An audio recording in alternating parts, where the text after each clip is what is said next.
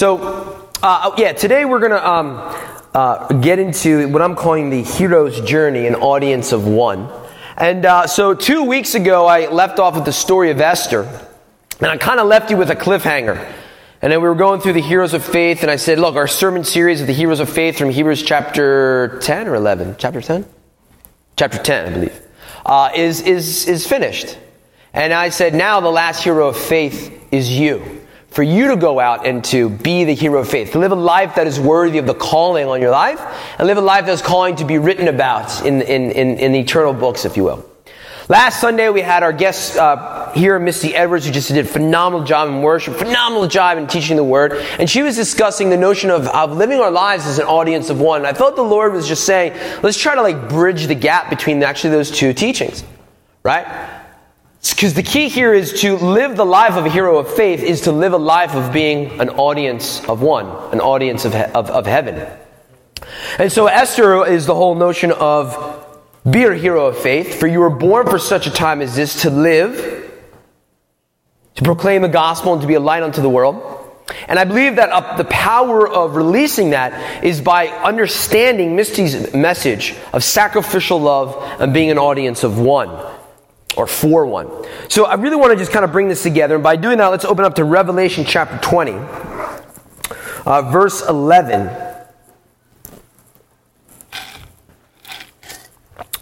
Revelation chapter 20 verse 11 says, Then I saw a great white throne, and him who sat on it, from whose face the earth and the heaven fled away. And there was found no place for them. And I saw the dead, small and great, standing before God. And books were opened, and another book was opened, which was the book of life. And the dead were judged according to their works by the things which were written in the books. So what we have here is at the final judgment, right? When all is said and done, and the dead are raised, actually goes on to say the sea, even those people that were died out on the open water, it says that the sea released the dead. And so what's going to happen here is the final judgment. We forget about that. There's a final judgment for the lost and also for those that are us, saved. We go before Him and praise the Lord that, when He sees us, when the Father sees us in the throne room, He sees the blood of Jesus and our sins are gone, right? Not just forgiven, but gone. But there's also a judgment of how did you in fact live your life on earth. There's a book that is opened. The book of life. And what did your life tell the heavenly throne room? And I know, and I go before the Lord, I'm like, man, when that day comes, I want it to be like, yeah, your movie, your book, your film was awesome to watch. And this is what I'm getting at here. All of us right now are living a movie. We're living a book that someone is reading. And there's an audience. And the audience is not watching on 52-inch flat-screen plasma TV. He's watching from the throne room of heaven. He's looking at our lives. Right? The book of life. Your book is opened at the end. And it's discussed. So, we go to the next slide here. You are living in a book or film that is being recorded in a way. And so I think it's very wise for us to kind of understand that and remember that look, we have to give testament for what we've done on earth, how we've lived our life, the words we've spoken. And so I was just kind of going before the Lord, and the Lord was reminding me from English class. Anyone here like an English major or were into English back in the day? Right? The plot summary. So some of you guys remember this. John, have you guys knocked that out yet? Mr. Streitel? Carl? Yeah, so this is plot summary. So every movie, every book, every piece of literature follows this kind of diagram. I want to explain it a little bit. What happens here is you start off at the beginning of the book called the exposition. The exposition is essentially the setting to the story, the setting of the movie. Right? You got to know where you are in time and place. And then what we have is what's called the rising action. It's like all the steps that are leading you to the climax of the book, the climax of the movie. Right? You're watching, the suspense is being built up. And then, pa-pow! You hit what the French call the raison d'etre, the reason of being, the climax of the movie. And after that climax happens, now we have what's called the denouement, or the falling action, where things start to line up and start to lead you to the end of the movie, the play, the film, the book. A setting, a course of direction to the climax when the hero does something and then the steps to the end, the resolution. And so what I believe here is just like a book or a movie, our lives are largely built off of this. And so the Lord was just kind of walking me through this. Let me go to the next slide. What's our exposition? What's our setting? So here's the thing, man. Heaven is watching right now. And what's the setting? The setting takes place 20th century to 21st century America in a small town of Bristol in Bucks County. It's been 2,000 years since Jesus has come and died and was resurrected. Over the years, we saw in Christianity there was a push for Christianity, and people were loving it, and people were going towards it. But then, since the age of science and reason and philosophy and the age of the world, there have been fewer people that are really standing on the promises of God. It seems in some circumstances in certain corners of the world that actually the enemy of God seems to almost be winning. But then, there's a town in Bristol where there's 50 people sitting there at the turn of the century in America, in the place of liberty and freedom, and there's difficulty happening in racism and in politics and all this kind of stuff. And this is the setting for the story. Go to the next slide. What happens here is we have the rising action of your life. You're born, you exist, you live. And essentially the rising action of our story is that you're living a life for yourself. We haven't reached that climax yet. You haven't reached that turning point in the story yet. Maybe you met Jesus, maybe you called him into your life, but you're still kind of, living a life for yourself, going through your thing. You haven't really received the real call of what am I doing with my life? And we get to the climax. I hope every believer, or really I hope every person on planet Earth has a moment of climax when they meet Jesus. But I also hope and believe that if you only kind of met him, and you haven't seen his face yet, you know what I mean by seeing his face, like you're really being called out from him, right? Peter, come, follow me. If you haven't really heard him say, come, follow me yet, I pray that you have that Jesus moment. Yes. That you really come to that point in your story where it's like, Jesus has said, come and follow me. I believe in you. There's a lot of believers who haven't really touched into that place. So let me go to the next slide. There's a resolution. Now, I'm skipping over the falling action on purpose to build a little suspense. You feel it? Not yet. I'm trying. Suspense. Okay. The resolution of the story of it all. The resolution of the story of it all is that the kingdom of God comes to earth. Jesus sets up his throne in Jerusalem, right? It's a 1,000-year reign, right? There's a judgment of man. There's a new heavens and a new earth. That's the end of the story, and that's really the end of all of our stories. We're called into the throne room, and we have to give an account for our life. The scripture verse that I read a little earlier is actually 2 Corinthians chapter 5. 2 Corinthians chapter 5 verse 10 says, "For we must all appear before the judgment seat of Christ, that each one may receive the things done in the body according to what he has done, whether good or bad." Matthew chapter 12, 36 to 37 says, "We will be judged by every word that we speak." There is a great resolution to your movie, man. And God is watching it all unfold. And there comes an end. We have to give an account for your deeds, your actions, your heart, all of it. And this isn't to make us feel guilty, but in fact it's a way of exposing the thrill of it all. The end of your story. Heaven looks at the beginning, the climax, the coming down. They look at the end, they see the fulfillment, they say, "Oh, what was your story like? What did you do?" Because here's the thing, the resolution is coming. Jesus is coming. The kingdom of God is coming to earth. And so now our thing is, well, what part did we play in it? Right? What part of you had a part to play in it? And so if you take a look here, you actually see the plot diagram is actually a roller coaster. You see the braces of the wooden roller coaster? So the climax is like going up the roller coaster, going up. I met Jesus. This is unbelievable. And you're going down this is unbelievable. Your hair's like, you're like, oh, I just met Jesus. Check out this ride. That's what I'm talking about. Like, you meet Jesus, you're I met Jesus, cool. But if you really meet Jesus, it's like you're coming down this roller coaster, like, whoa, this is unbelievable. You don't want it to end, right? You just want it to be higher, and you're like, oh. That's what it means to meet Jesus, folks. That's what it means. Amen. Now, I'm not speaking discouragement. You can meet Jesus on the kiddie ride.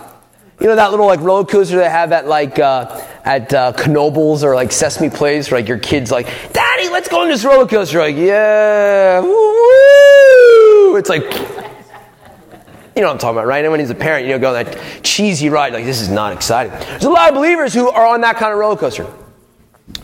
The roller coaster fed by the Spirit of God. The roller coaster ride that He wants to bring us on. It is so big, man. It is so awesome that you can't contain the joy, the love, the excitement in your life.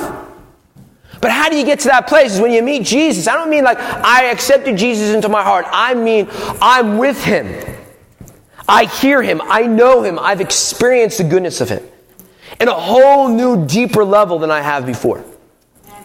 And so the resolution is not just that Jesus comes to earth, it's that the kingdom of God comes to earth. And it doesn't just have to happen in the future or in the near future. I'm talking now. God's promise to us is pray like this. Let your kingdom come to earth as it is in heaven. Not like one day, but that it would come now. And so part of the resolution of our stories, if we do die before the great and final day of the Lord, part of our story is how much of that kingdom were we able to bring down to earth.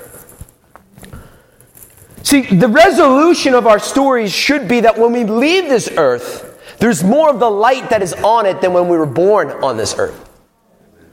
The resolution of our life should be like, when we leave this earth, there's more salt, there's more anointing, there's more of the kingdom, there's more salvations. The kingdom has advanced because of my story and your story. And so in that resolution, when the kingdom of God comes, man, the power of the gospel goes forth. The lame shall walk. Souls are saved. Cancer is eradicated from bodies. Jesus comes. Not just physically, but spiritually to the place where you dwell. You change the kingdoms around you. You change the world around you. This is the story that they're looking at heaven like, I hope that's how the story ends by the time David leaves planet Earth. Like, when you're watching a movie, like, I hope it ends this way. I really hope it just ends where, like, the good guy wins and all this kind of stuff. I think that heaven is looking at our life. He's like, that's the resolution that we have for Jeff Fisher. That's the resolution of the story that they have for Dave Graham. All of us. Like, that's what we want the end to be. You remember, like, you're in junior high school, maybe some of you my age or younger, you could read the story, and it's like, if you want the character to do X, turn to page 127. And if you want the character to make this decision, now turn to page 115. There's like 2 stories. Anyone know what I'm talking about? All right, a couple of you. I feel like that's kind of like life when we get to that Jesus moment. You want a safe story with Jesus?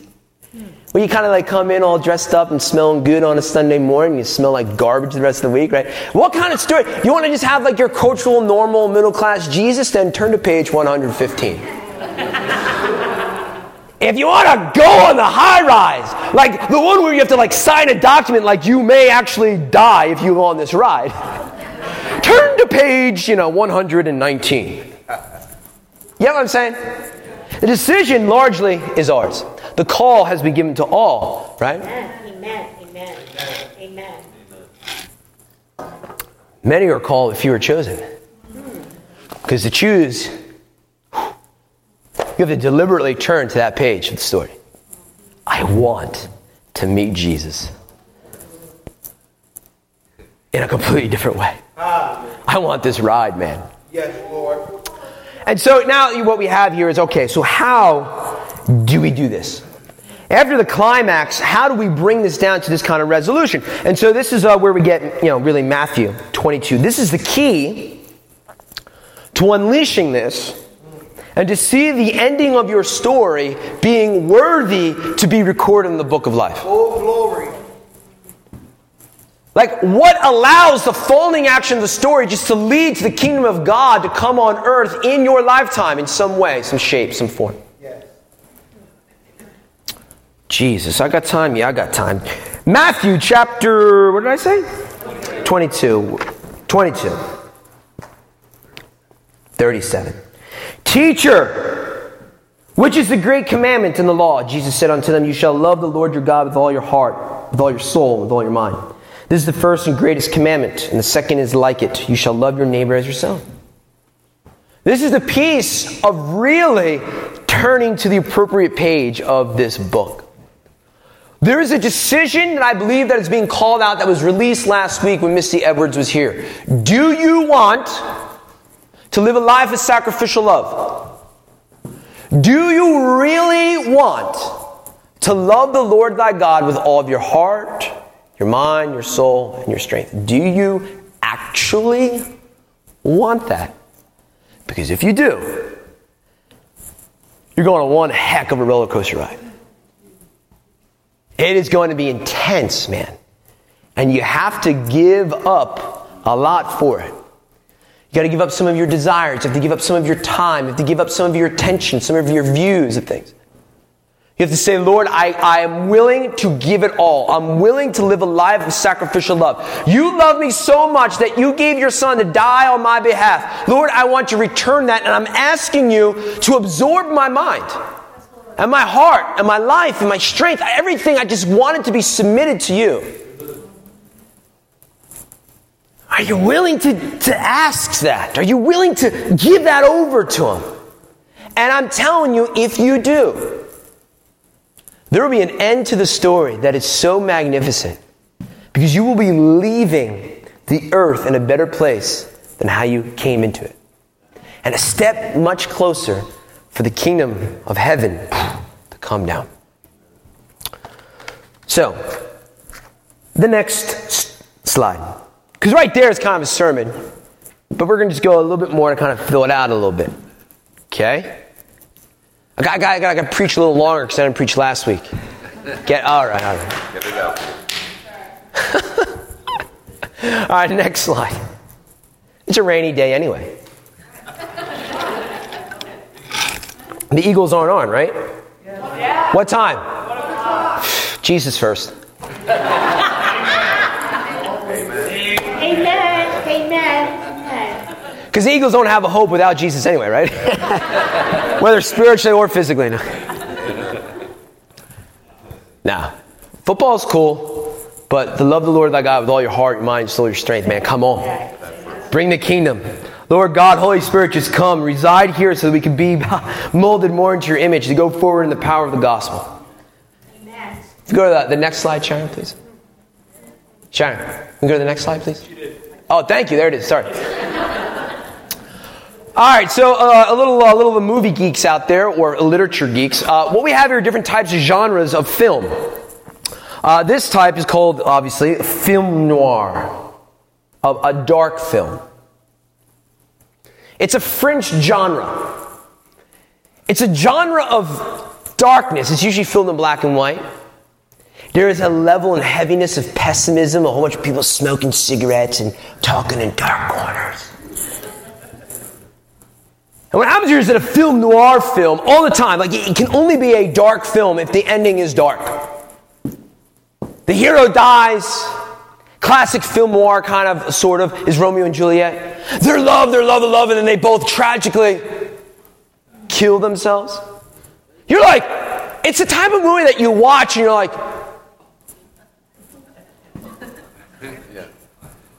it wasn't supposed to end like that. Like, what just happened? You're like, no, that's not how it's supposed to end. Rewind it. Now, we must have missed something. You're like, nope, this is the end. Now, I poke fun at the French. I'm sorry if anyone is of French ancestry, but the French love this type of movie. The French made it popular. A darkness, a heaviness, a pessimism, because it's not life. The thing is, this type of genre of film does not work well with the American spirit. It doesn't. It simply does not connect well with most Americans. Next slide, please. I don't tend to get political, but here is a very good quote by past President Ronald Reagan. He says, "May all of you as Americans never forget your heroic origins. Never fail to seek divine guidance and never lose your natural God-given optimism. America has stood out amongst other nations throughout the history of time because we had something that a lot of people didn't have, including the French. Something was birthed inside of us, and I believe it's totally the Spirit of God of how the nation was founded. There's a spirit of optimism in this nation, or at least there used to be. Things will get better because we are exceptional.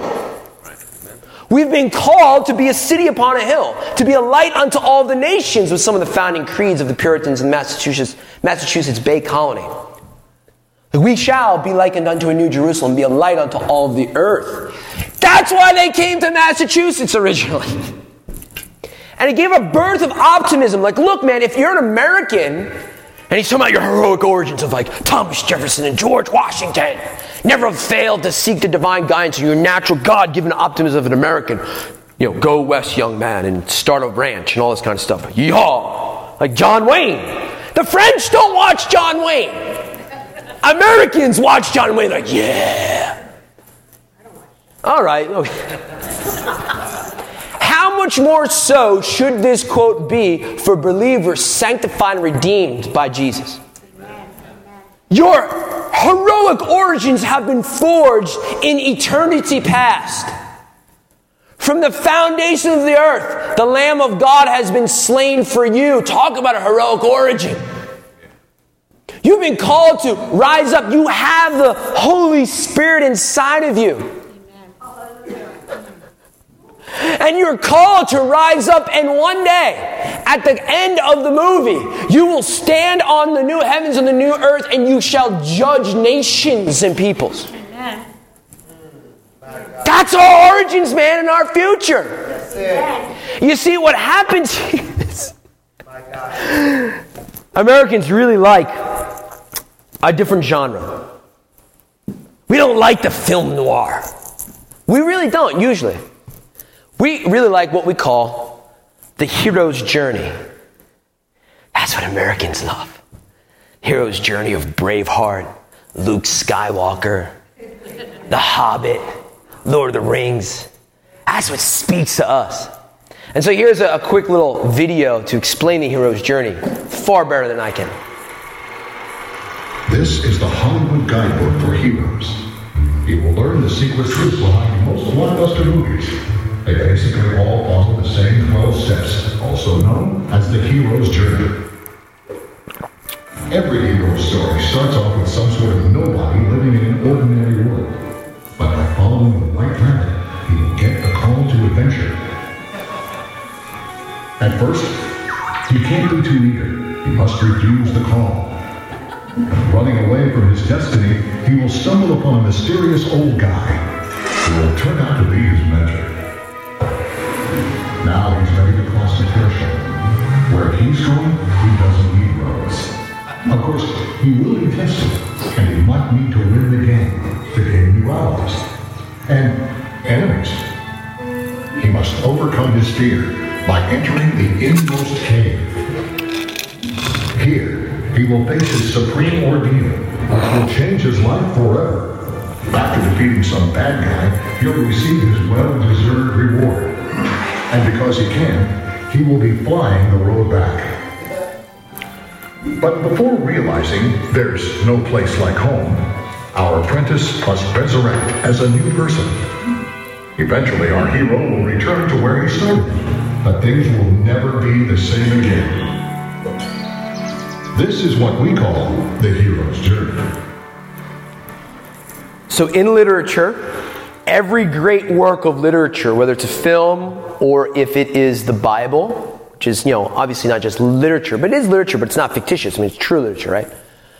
Every blockbuster movie in the United States, everything from the Bible to Homer's Iliad to you name it, they have this principle. There's 12 steps known as the hero's journey. Americans love it. Like, we eat it up. And so I'm not going to talk about all 12 because we'll be here till next week. I'm going to hop on a couple. We go to the next slide. And if we can get the worship team to come on down, which is a cue, and we got about 10 minutes left. You know how it rolls. The hero's journey. Rolls, get it, film. Oh, okay. All right. So the hero's journey. One person didn't get it, but one person thought it was funny. That's cool. All right, we got 2. Yes. All right. Here we go, all right? So we got different stages, right? So the hero's journey is the one that Americans love. We love this story. This is like the Star Wars story. Luke Skywalker living this ordinary life on this desert planet. And it's like so boring and whatever, and it's blah, but then he gets a call. So the hero's journey that sells the blockbuster films that Americans love is you live an ordinary life, but then you're called out to a sense of adventure. But then you refuse because you're like, I'm not good enough. It can't be me. There must be someone else. But then you meet a mentor, someone who's been there, someone who's done it before, someone who's walked through it, and they call you out and say, no, you are the chosen one. You're chosen to go forward and do what you're called to do. So then that person, male or female, whatever the story is, they cross over that barrier. They cross into that place of their destiny. And say, all right, I'm going to do it. And you're like, oh, this is great. That's the rising action of the film. But then what happens here is usually every story, if you want to get a blockbuster hit, the hero isn't the hero yet. Because they get faced with Mike Tyson in Rocky 3. I mean, Rocky Balboa is a classic example of this, right? South Philly has nothing going for him. Think about it, what I'm talking about. And he trains, he gets on there, and he goes through the trials, and he even loses. He's going all those rounds, like, no, Rocky's got to win. And then what happens, you're at one round, he just he turns over, right? But he goes through the trial, he goes through the tribulation, he goes through the difficulty where it seems like there's no way. There simply is no way that the hero will arise out of a resurrection. But then what happens is he does arise. He comes out and comes into a place of victory, and he defeats the bad guy. Ivan Drago of Rocky 4. Darth Vader of Star Wars, right? Americans love this because it speaks to our spirit of optimism. It's been forged there by our ancestors who were calling on the name of the Lord. Now, if you go to the next slide here, Americans love certain parts to these steps. What we know is Americans love 1, 6, and 7. They love people coming from an ordinary life. They love that people the hero goes through the trials and the tribulations. Because it makes them show that they are in fact real. And they love when the hero rises up into victory. Now, what's really kind of annoying here is that although Americans although we love to watch those steps on the movie screen, we absolutely hate living inside them. We love watching it on the big screen. But when we're living it, we're like, this is so horrible. But if you were watching on the screen, everyone in the cinema would be watching saying, no, man, you're going through a trial and tribulation. Yeah, you're from a little town called Bristol where there's not many people living there really loving the Lord yet. But we see the ending of the movie, and I'm telling you, brothers and sisters, that heaven is looking upon us and saying the same thing. You know the end of the story. It's going to happen. Hallelujah! And if you're going through the trial and you're going through the tribulation, it's all right. Arise out of the dirt, because that is the story of heroes. It is the story of kings and queens and priests and priestesses. But we get hung up. Just me? I'm living this podunk town and this podunk life. Yeah. That's what God likes to use. 1 Corinthians chapter 1, verse 26 says, for you see your calling, brethren, that not many wise according to the flesh, not many mighty, not many noble are called. But God has chosen the foolish, ordinary things of the world to astound the wise. The hero has to be someone from a basic background because it astounds the enemy. It astounds the enemy. The trials, the tribulation, James chapter 1, know that you glory in all trials and tribulations, knowing that the testing of your faith shall produce perfection in you. Being molded into the image of Christ. Being transformed into hero from glory in glory until we see Christ Jesus, the resolution of the story, face to face. You see, so many of us are still stuck in a film noir. Too many of us are stuck in a dark, pessimistic movie. You've listened to the lies of the enemy. You said, no, it's supposed to be pessimistic. It's supposed to be dark. It's supposed to be edgy. It's supposed to be an emo indie film. No. The book I read is a different one. It's a movie and a book that is full of optimism and hope and a future and blessing. It's a book that says you lived an ordinary life, but I've called you by the Spirit and the blood of Jesus to confound the wise and to defeat the enemies of the earth. Amen? Amen. You got to get yourselves out of the French film. There's no bad ending. Satan is defeated. Amen. Amen. He's not going to be defeated. He's defeated already. On the cross, Jesus cries out, "It is finished." It's all finished, man. Sin, disease, sickness, it's gone when we follow the call of Jesus.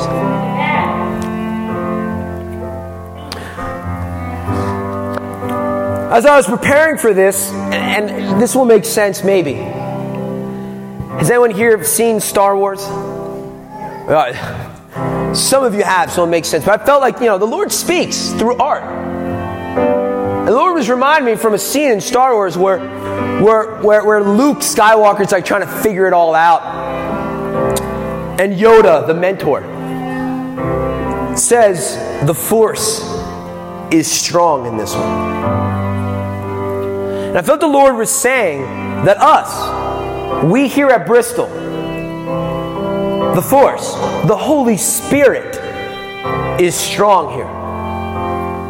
It is strong inside of you. And you need to awaken to that reality. Oh, yes, God. You need to step out of the pessimism of the world, the pessimism of some churches that say that we live a defeated life and we just get by. You need to step into the hero's journey of the Bible the Lord is calling you to live a life that is worthy to be written in the book of life.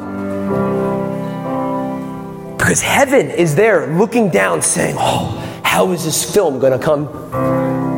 They know the ending they want. And now it's us, will we choose? And I'm telling you, the key to unlocking this puzzle is to humbly go before the Lord and to say, Lord, I want to love you. I want to love you, Lord, with all of my heart.